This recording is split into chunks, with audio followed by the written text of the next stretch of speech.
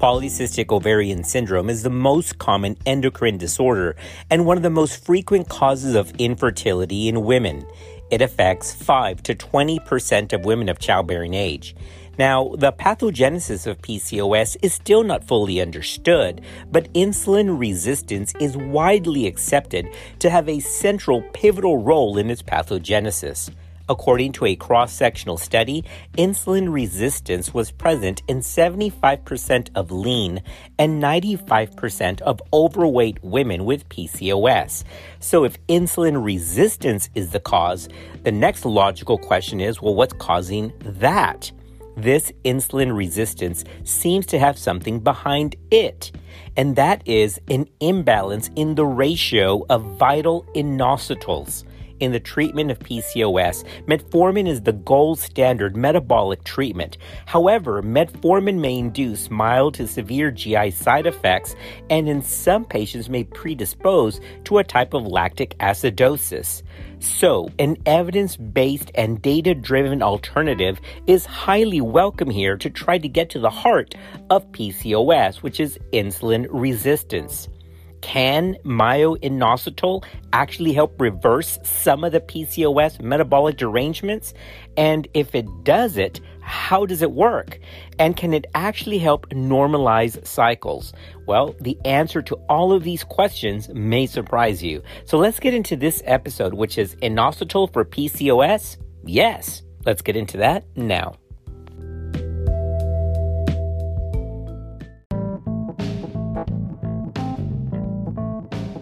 Medicine moves real fast. We're here to help us all keep up the pace. This is Clinical Pearls. Emily, thanks for your question regarding this subject. Here's your podcast. In a previous episode, we covered PCOS and we tried to drive home the message that it's not one condition, okay? So we shouldn't put patients into this one box with a label and stick on it like a package. Boom, you've got PCOS on your way, because everyone is different. So PCOS isn't just one clinical entity and one clinical scenario. It actually is a syndrome of different phenotypes.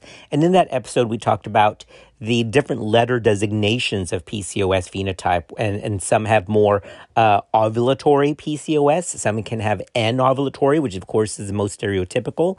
Some have hyperandrogenic PCOS. Some are non-hyperandrogenic. So there's not just one type of PCOS, okay? So we got to remember that. You can go back to the archives or search for that, the different phenotypes of PCOS, because it really is super, super interesting. Yeah, we've learned a lot about PCOS, and we now know that at its heart is this whole issue of insulin resistance.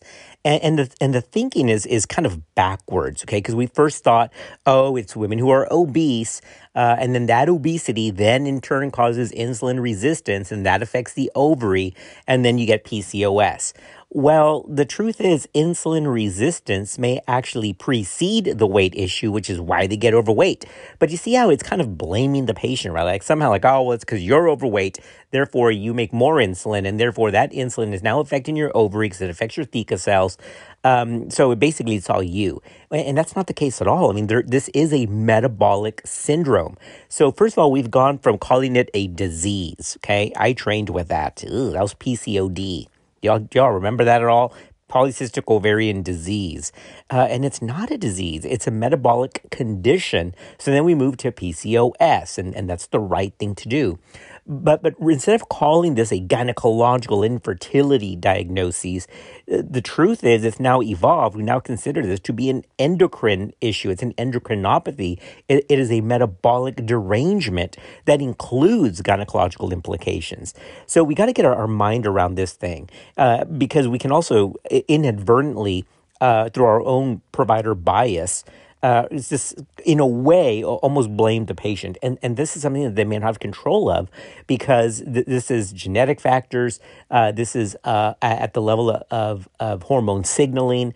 So now, yes, being overweight and obese obviously is not good for you. That's definitely going to augment the problem.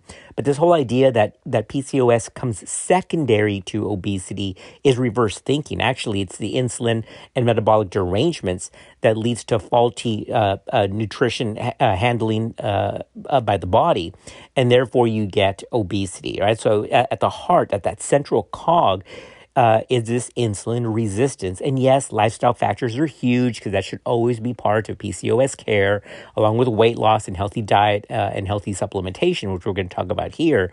But remember that at its core, this is something that patients may not be able to control. So this is why insulin resistance. Everybody got that. Okay, great. Well, now we know what causes PCOS.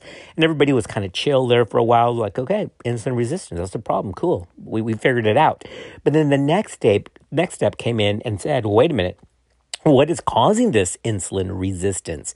And then when they pull that sheet back, when you peel that layer off the onion, it's pretty remarkable because now we get to true ovarian at a cellular level. What's going on with that signaling? Okay. And at the heart of that, research has now shown that it actually is a dysfunction in a ratio of two vital components that are crucial to all cells that are called inositols, okay?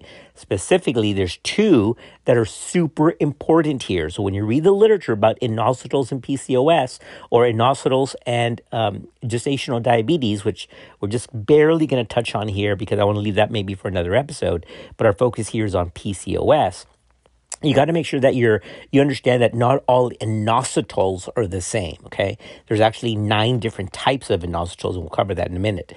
But the two that are most crucial to the body, especially in terms of gynecological health, here it is, y'all.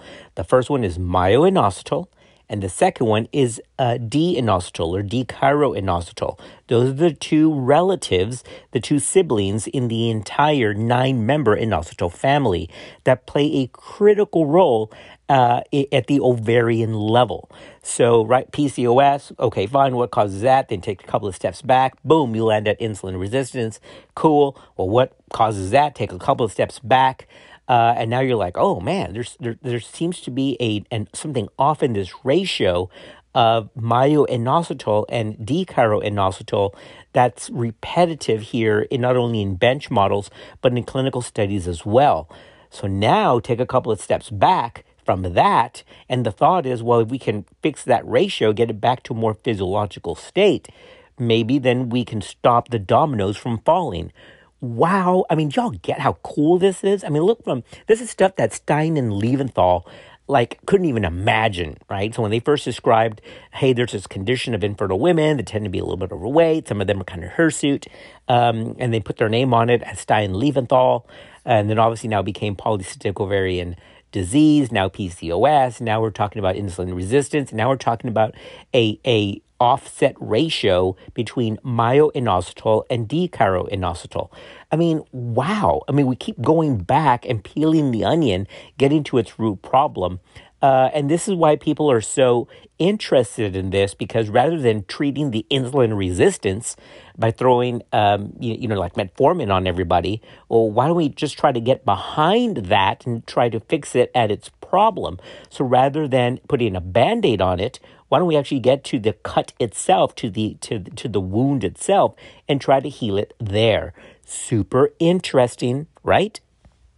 Now let's get into what inositols are to begin with, because we all learned this in biochemistry. Ugh. I liked biochem, actually. I thought that was super fascinating. Although I've never currently been at the bedside in a patient in labor or some emergency and try to figure out how many ATPs her Krebs cycles are making at that time. Why do we have to learn that? I get if you're going into metabolic medicine, yeah, super important. Aerobic, anaerobic, I get that. But y'all remember the Krebs cycle?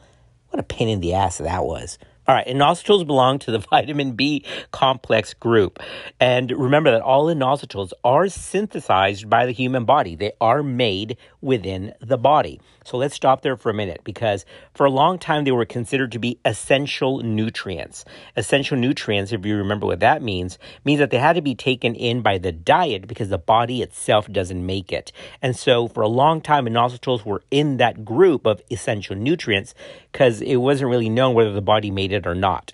but they absolutely do, all right? So historically, inositols are called vitamin B8. They just kind of grouped them in the B vitamin family, but it's not a vitamin at all, and it's not an essential nutrient because the body does, in fact, make it.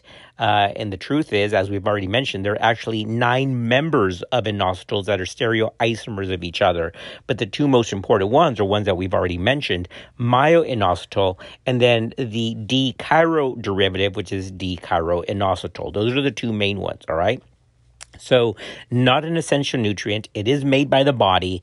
And so let's just pause there for a minute. Okay, because if you're thinking, well, wait a minute, if the body makes it, why do we need supplementation with it? Why would taking extra inositol work at all? And here's the catch. Here's a simple answer. Good question, but the answer is even simpler, which is, hey, the body makes it, but what the body does with what it makes is the problem. Because at the ovarian level, I'm going to explain this in a minute, you see, it takes endogenously made inositol, but then it jacks up that ratio. So by supplementing from the diet, taking the exogenous sources, then you can actually help flip that ratio. Even though the body makes it, it's making it in a jacked up formula, in a jacked up ratio. So we've got to put that ratio back. So that's the first kind of pushback that I've heard when I've talked about this in the past. Say, hey, there's some data on inositols. I'm like, hey, well, doesn't the body make that? Absolutely. But if it's making it in the wrong ratio, then this is where the problems can come into play. So taking supplementation is about putting that ratio back. I'm going to explain what all this means in just a minute, okay? But the 2, again, most important are myo-inositol and D-chiro-inositol. Myo-inositol is important, or even actually essential for the smooth running of a variety of cell functions, including cell growth, cell survival, cell development, and even in the functioning of peripheral nerves. It helps with osteogenesis, and it helps, of course, with ovarian hormone production. We're going to get into that in a minute. Now, we're going to talk about how this actually relates to IR, insulin resistance, in just a minute, because it's super, super fascinating. Myo-inositol is no longer regarded as an essential nutrient. So that's the clinical pearl. Yes, we make it from the body, but supplementation is considered valid and evidence-based to put that ratio of myo-inositol and D-chiro-inositol back in proper ratio. Actually, I guess I should say put it back in proper balance, okay, because that ratio is off. And again, I'm going to get to that in just a minute. Now, it's not all about getting it from supplements. And no, this podcast, I want to be very clear, is not being sponsored by any kind of product for myo-inositol or D-chiro-inositol at all. No. I'm just trying to let you know what the data actually says about this. And this podcast idea came from one of our podcast family members who said, hey, I've had some people asking me about this for PCOS and even for gestational diabetes. Is there data on this? And so I replied, yeah, there's actually data on it. And I'll explain what the data has found and, again, some of the limitations on it. But the question is there some validity to that? The answer is absolutely. So while the body does make it, it's not all about just going out and buying some supplementation, which is totally fine to do. But as I mentioned in other episodes, see, all of our diets are just jacked. I mean, if we could really just get the nutrients that we need from our diet, then we wouldn't have a lot of these issues. But of course we don't. So this is found in some foods that are inositol rich, okay? Now, specifically, the ones that have high amounts of inositol are in foods that are like in fresh fruits or vegetables, and in all foods that contain seeds. So fresh fruits, vegetables, and seeds have high levels of inositols. If you want some specific examples, I know you can find that online, but these are like beans, grains, nuts, and especially high content of inositols are in almonds, walnuts, some Brazil nuts, oats, and bran also contain good amounts of myo-inositol, all right? So oats, bran, nuts, almonds, those are great examples of food sources to increase inositols. And among vegetables, the highest content seems to be in the bean and the pea family, while leafy vegetables are the poorest vegetable source. So green leafy vegetables, fantastic for other reasons, but not so much for inositol content, okay? And if you're looking specifically at fruits, then cantaloupes and citrus fruits, with the exception of lemons, have extraordinary high contents of myo-inositol. So remember, the ratio is myo-inositol and D-chiro-inositol. Let me just get to the heart of it right now. You want more myo-inositol. It's myo-inositol that's the fixer here, okay? Because naturally in the body, it's about a 40-to-1 ratio of myo-inositol and D-chiro-inositol. The problem comes in when D-chiro-inositol is flipped, okay? When that ratio flips and you have more of D-chiro instead of myo-inositol, boom, that triggers insulin resistance. And I'm going to get into the science here in just a minute. But that's the take home. You want foods and supplements that are rich, that are high quantity of myo-inositol. You see, don't you remember being told as a kid, right? Oh, you are what you eat. Man, we forgot all that. And let me be the first. I'm not like preaching to anybody because my diet, I try to be super conscious, super aware. I really do. I try to get my fruit. I try to get my vegetables. But I am addicted to caffeine, which is definitely probably not good. And I don't drink enough water. And so I'm not the one to go, oh, look at what I'm eating. That's not me at all, okay? I am somewhat conscious of what I eat, aware, or try to be, but I'm not against a big fat burger. Let me just put it that way, or nice greasy buffalo wings. Just being honest. And I know I've got big gaps. I don't eat as much vegetables as I should, but this is for all of us, right? I mean, if you can be, it's because it's a lot of work to go, man, I'm going to stick to super healthy Mediterranean diet, which has been looked at for PCOS, and I've addressed that in the past. And the reason that those things work is because they're high in inositols. Hello. So it's all the same thing. So yes, nutrition is vital. And all of us, well, I can't say all of us. I think a large majority of us, especially in the U.S., because we're always on the move, and it's quick foods and processed foods, man, it's just not the healthiest.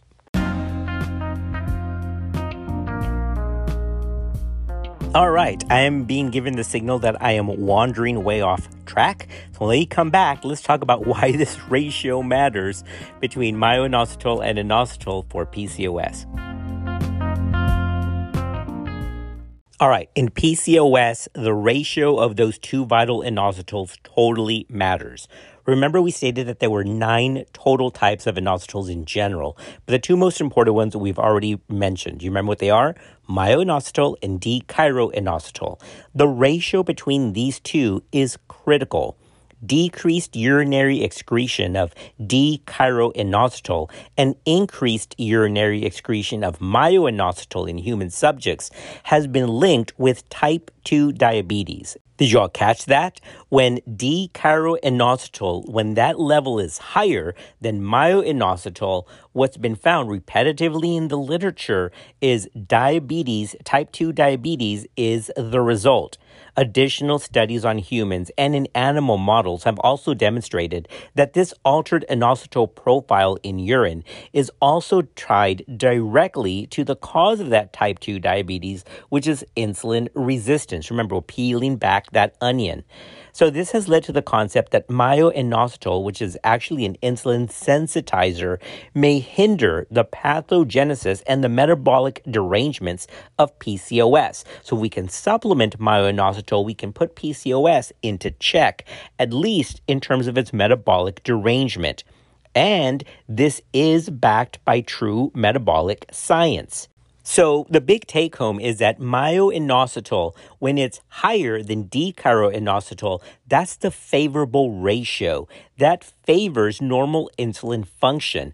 However, when that ratio flips, insulin resistance becomes the norm. And I'm going to explain why that's the case in just a few moments. But that's the issue here. The normal physiological ratio of myo over D-chiro is 40-to-1. In the ovary, D-chiro-inositol is involved in insulin-mediated androgen synthesis, whereas myo-inositol mediates glucose uptake and FSH signaling. in the human ovary, 99% of the intracellular pool of inositol contains myoinositol, and then the remaining part, that 1% or so, is D-chiroinositol. Okay, lots of clinical pearls coming out here. So myoinositol mediates glucose uptake and use, whereas the D-chiroinositol part of the family is for androgen synthesis. Y'all getting this? See how it's making sense? And in the ovary, in the intracellular pool, myoinositol is almost 100%. It's 99% of the inositol population. What biochemical research has shown is that when there's a deficiency in myoinositol, that impairs FSH signaling. D-chiroinositol then wins, and then this throws off the androgen productivity. So follow this, because this is the pathogenesis here to how do we get to IR, insulin resistance, and then IR then of course leads to the full syndrome of PCOS. And this has to do with a specific enzyme in the ovarian cells, which is epimerase, okay? Epimerase. Now, epimerase activity is in the theca cells. And what happens is when there is an increase in D-chiroinositol, it forces epimerase activity to increase, which converts myoinositol into D-chiroinositol. In other words, it takes the good inositol and then makes it into the insulin resistance one, the one that forces more androgen production, because when the ratio is off, epimerase in the ovarian cells further augments that ratio flip. Now, if you're like, man, where did that come in? I don't remember anything about that in biochemistry. We weren't taught that. Well, I went back and I looked at some of the stuff in biochemistry through the medical school curriculum, and it's really not. I mean, everyone focuses on FSH and LH and ovarian signaling, and that's great. And theca cells are responsible for androgen production. That's fine. But when you've got to really go specific to what actually starts all of that, and it's this ratio of myoinositol and inositol, because they are crucial for this proper both intra and intracellular signaling, okay? See how crazy this is? You can go back to 2014 in the journal called Endocrine, and there's a fantastic article that goes through this biochemistry at the ovarian level, and the chief author is Highmark. I'll post that in our reference list, but it goes through all of this, and the short of it is, this is the critical factor here in the pathogenesis of PCOS, is that myoinositol should be winning. It should be much more prevalent over D-chiro, but when that metabolism is off, when the ratio starts to flip, it actually kicks on the gear of epimerase, which further takes myoinositol and then converts it into D-chiroinositol. It kind of helps to propagate that ratio flip, and that stimulates then an altered programming of the cell, leading more androgen formation, and that androgen formation also leads to that insulin resistance. So the net result of the flip in myoinositol and inositol ratio is that you get this gap in glucose metabolism because insulin resistance now predominates. Remember that myoinositol is an insulin sensitizer, and just think about D-chiroinositol as an insulin antagonizer. So when that ratio flips, you now get a scenario, perfect storm, that makes insulin resistance much more likely. And that is how the pathogenesis of PCOS now gets put into motion. Yes, we're focusing on PCOS, but this has also been looked at for the same reason. If this thing can fix insulin resistance, why would it not work for gestational diabetes? Well, that has been looked at, and I'm not going to give you that data. Maybe we'll leave that again in a separate podcast. But the short answer is yes. There is data that actually can work as well. Now, it works much better, of course, for those that have mild to moderate glucose impairment. If your sugars are way whack, then it may not, it's not a wonder drug, okay? It's just an alternative to traditional, pharmacotherapy like insulin or metformin use in pregnancy. But I want to leave that for another episode. But this is being looked at not just in PCOS, but also, as we mentioned, for gestational diabetes, is being looked at because of myoinositol's function and role with neurotransmission.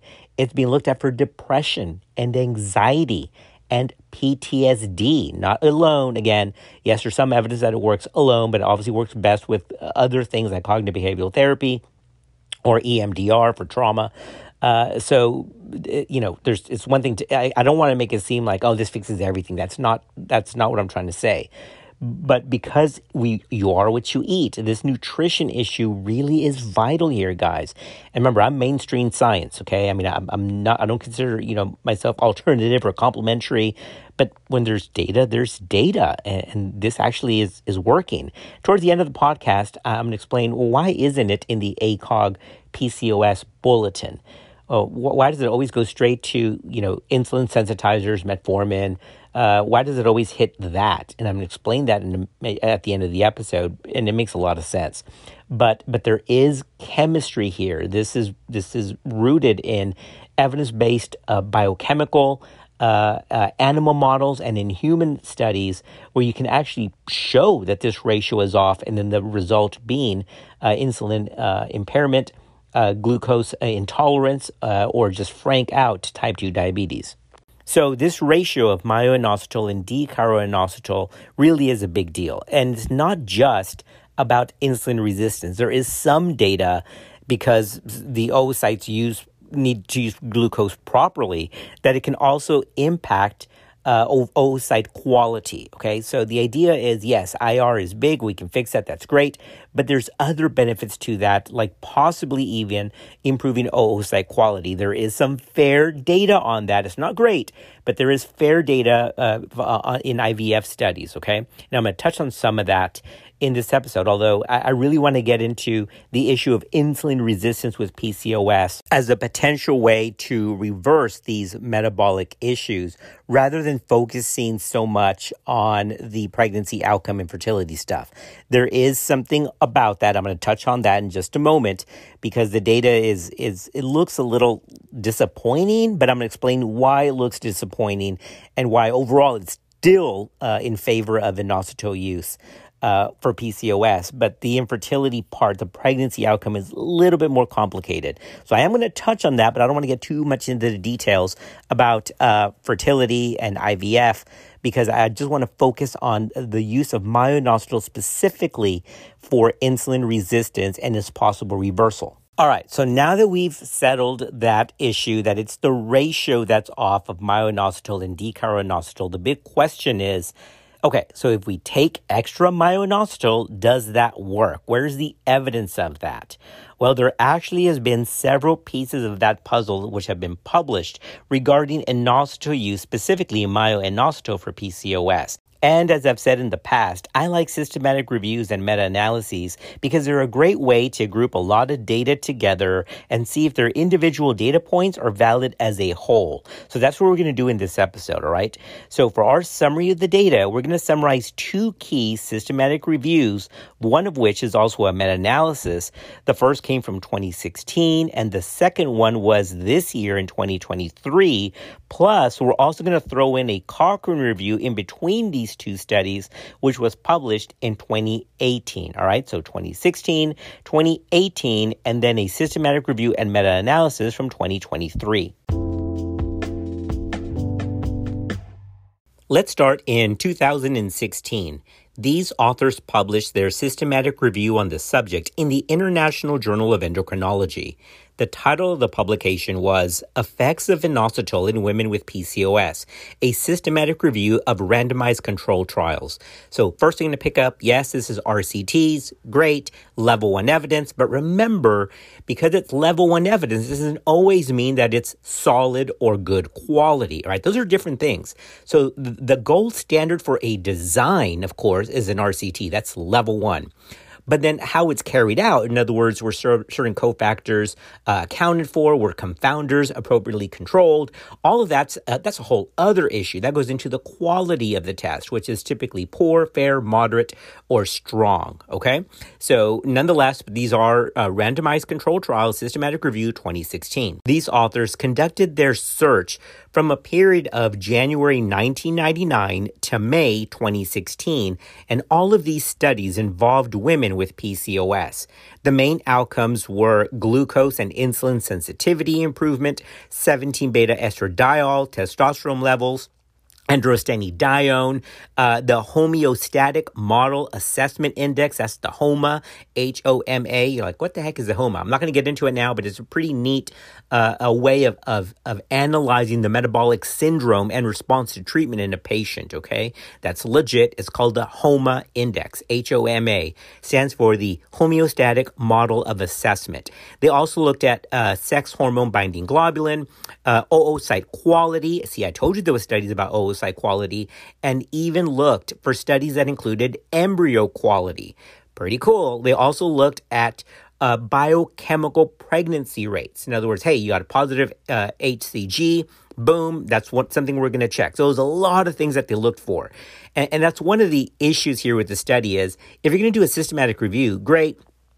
Probably best to look at 2 to 3 things, because if not, then it gets like super voluminous and it gets kind of messy. But nonetheless, these authors did study a lot of different options here, all in women with PCOS, looking to see if supplementation with inositol actually did something. All right. And I like that they included biochemical markers, glucose sensitivity, as well as embryo quality and biochemical pregnancy results. All right.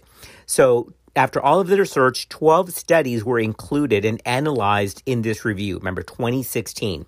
And the short answer, well, as stated by the authors, quote, this critical review of the 12 RCTs included in the systematic review highlights that oral administration of inositol, either alone or in combination with inositol, is capable of restoring spontaneous ovulation and improving fertility in women with PCOS, end quote.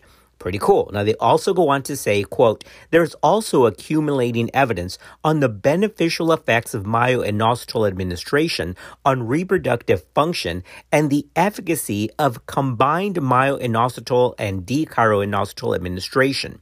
In the physiological plasma ratio of 40:1, there is amelioration of the metabolic aberrations of PCOS. So let me stop there for a minute. So the short of it is, either inositol by itself, which is what most people recommend, or a supplement that is 40:1 ratio of inositol and inositol to mimic the physiological concentration in the ovary, that's what's shown to be beneficial. All right.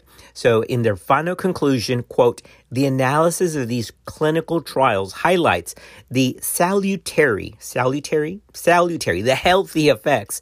Why can't I just say healthy effects? Salutary.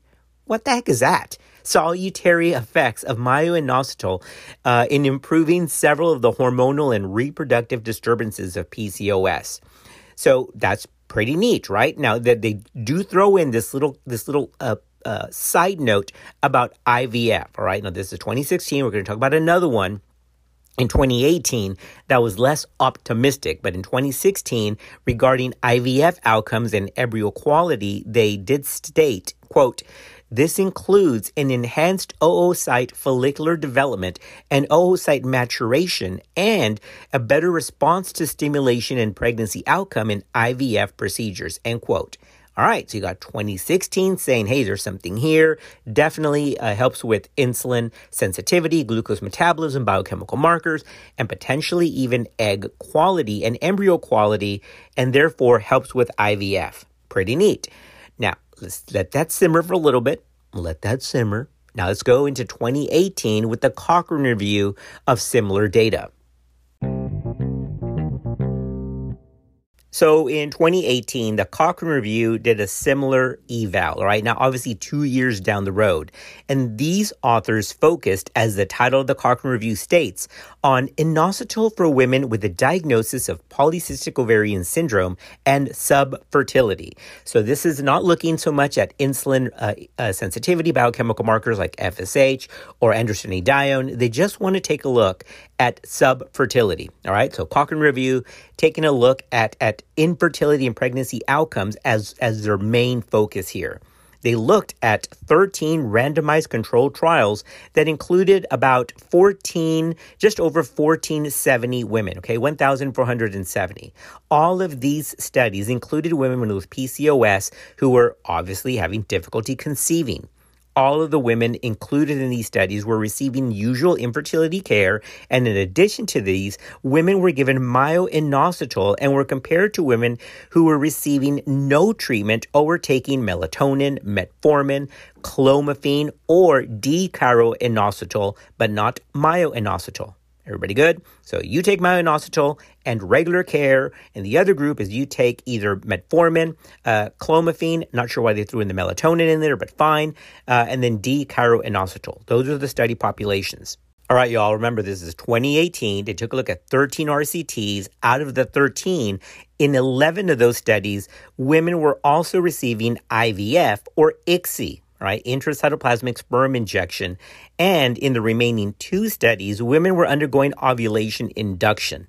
So another agent, but not IVF like clomiphene. Okay, so it's pretty good. It's pretty heavy on the infertility eval. So here's the first takeaway and why professional societies have been a little slow to move on recommending this straight out of the chute, like gung-ho. The reason is because these studies had a lot of heterogeneity, and a lot of the quality of these studies weren't great. They were moderate to fair. All right, so that's the first criticism is, well, maybe it works, but the studies aren't that good. Well, there's still RCTs. Remember, just like in 2016, this one in 2018, they are RCTs, but it's hard to control everything because there's so many factors going on here with PCOS and infertility. In other words, how do you know it's not some other endometrial factor that's giving infertility and not just the anovulation by itself? So that's the difficulty with looking at just pregnancy outcome, is that there's so many factors that can go into that. Well, the short of it is, here's what they concluded. Quote, no pooled evidence was available for the use of inositol versus placebo or insulin-sensitizing agents, ovulation induction, or another type of inositol for women with PCOS undergoing pre-treatment for IVF. In other words, according to this study, it didn't really help much over placebo. Okay, so that's disappointing. But wait a minute. Remember, 2016 showed it was some evidence there that this worked. We're going to go over the new one from 2023. But here's why this one didn't seem to have such a favorable result. And it's even in their conclusions here in the Cochrane Review. Heterogeneity, very hard to stratify just the issue of anovulation, even with other PCOS studies that use letrozole, which is Femara, or clomiphene or Clomid. So according to this Cochrane Review, it didn't hurt, but the real benefit was unclear. Okay, so yeah, that's kind of a bummer.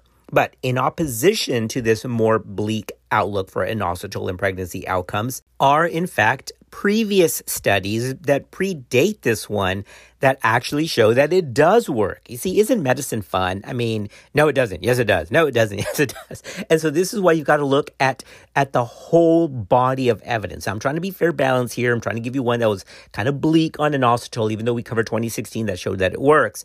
And then the new one that we're going to review from January 2023. But there are, just to be clear, there are previous studies that have highlighted, quote, the pivotal role of inositol administration for enhancing the success of human in vitro fertilization outcomes, end quote. That was actually first published in 1992 in the journal Assisted Reproduction and Genetics. So that quote is right out of 1992. Again, nothing new. And it was also reported that follicular fluid volume and its content was actually improved with inositol supplementation. So you have Cochrane, and that's why people go, well, the Cochrane Review said it doesn't work. I get that. That's a check mark. I get that. But what about 2016? What about 1992? What about 2023? So you've got to look at the burden of evidence, the whole bulk of it, all right? And also remember that, as we've covered in the past, it's the basic rule of any treatment or supplementation. Hey, is this thing risky? Is it going to hurt somebody? The answer is no. Hey, could this possibly help? The answer is yes. It makes biochemical, it makes clinical, and it makes insulin resistance sense. It makes it better. And so it hits the point of low risk, and it can possibly help, and it looks like it does help according to the burden of evidence. So having said that, let's get into the most recent publication from January 2023 this year from the journal Reproductive Biology and Endocrinology. Okay, the journal Reproductive Biology and Endocrinology. The title of this publication is Inositol is an Effective and Safe Treatment in Polycystic Ovary Syndrome, a systematic review and meta-analysis of RCTs. And again, as I've said before, man, I hate it when they put the whole message in the title. I mean, have a little teaser. I mean, do something so people have to read it. But no, the title is Inositol is an Effective and Safe Treatment in PCOS. All right, so there you go. Let's get into this study design and these results coming up next.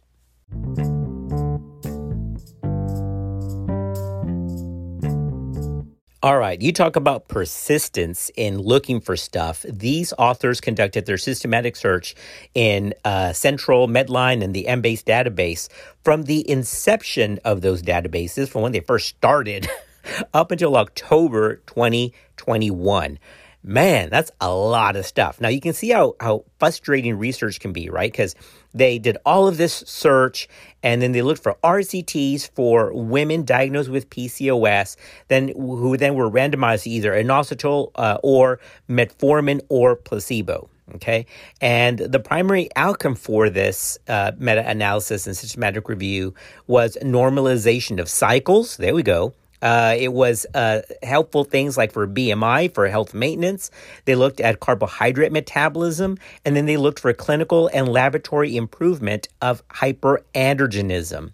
So they found, after all of their searching, they actually came up with 26 RCTs that were identified, and that included just over 1,600 patients, okay?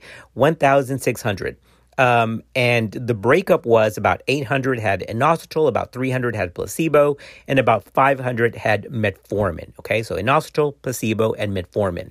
All right, the short answer, yes, that joker actually worked. They had a better response in terms of normalization of cycles, so that's pretty good. They had some improvement in BMI, okay. They had improvement in free testosterone, total testosterone, androstenedione, and even their total insulin levels, the area under the curve, was towards favoring inositol. So the short of it is, yes, there was greater decrease in those factors with inositol compared to placebo, and it was basically comparable to metformin.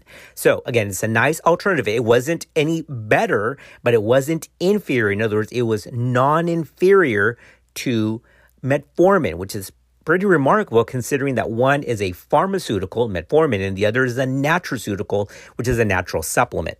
All right, now that we're at the end, podcast family, let's just say the obvious and get it out there. Yes? So, does this seem to work? Yeah. Does it make biochemical sense? Yep.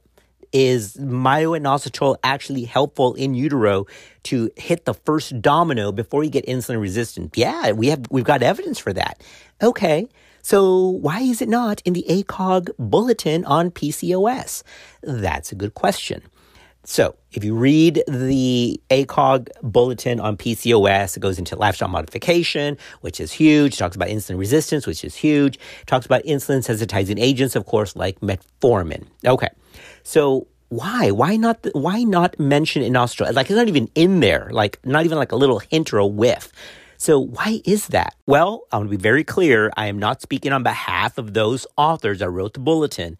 But it makes sense, having been part of this process, I get the two main issues here. The first is, as a professional organization, it's hard to make a strong recommendation for something that has RCT level 1 evidence, but most judge to be a fair to moderate quality. Now, we do a lot of things on less than that. I get that. But that's just how it is. And some people have a beef with, hey, well, it's not a great quality study. Of course, that's super important. But my thing is, hey, does it make bench testing sense? Is it safe again? And could it potentially help? My answer is yes. So that's the first thing is that there's a lot of heterogeneity to this. The second thing is it's hard to recommend a nutraceutical that's not regulated by the FDA because those are considered supplements, right? So it's hard to say what's actually in them. I mean, you take the label's word for it. but it's not regulated by the FDA. I'm not saying that it's wrong. I'm a big believer in supplements, just so you know. I think I've mentioned that before. I like my turmeric. I like vitamin D. I think those things work. And inositol specifically for PCOS. And then a later topic, which is gestational diabetes. There is data for that. I mean, it's fairly good. But it's hard for them to recommend something that's not regulated. Okay. And then the last part of that answer is, and I hate to say this, but it's the truth. You all know that as healthcare providers, we just have so much more comfort with our meds, right? With pharmacotherapy, that's what we do. We know how to write a script. We know how to dose that. And we're just not really trained as traditionally in medical school with nutrition and supplementation. And that's why there was a whole other part of medicine called CAM, right? Complementary and alternative medicines. That's now mainstream. Look at ginger, for heaven's sakes, for nausea and vomiting. I remember being told that by midwives, ginger for nausea, vomiting, and pregnancy is great. And I'm like, I've got a prescription pad, man. I can write for Zofran. And not that Zofran is wrong, but guess what? Yeah, ginger does work. It's in the ACOG bulletin now because it just takes a while for us to kind of adapt to that. So the short answer is it's not in the bulletin yet, but the evidence is growing. Again, this last systematic review was January 2023. And as we learn more that nature actually does provide an answer for some things, this is an interesting story to follow.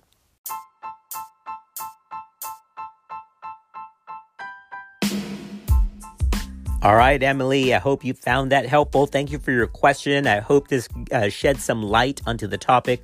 Super interesting. There is some proof that this thing works. And again, it cannot hurt.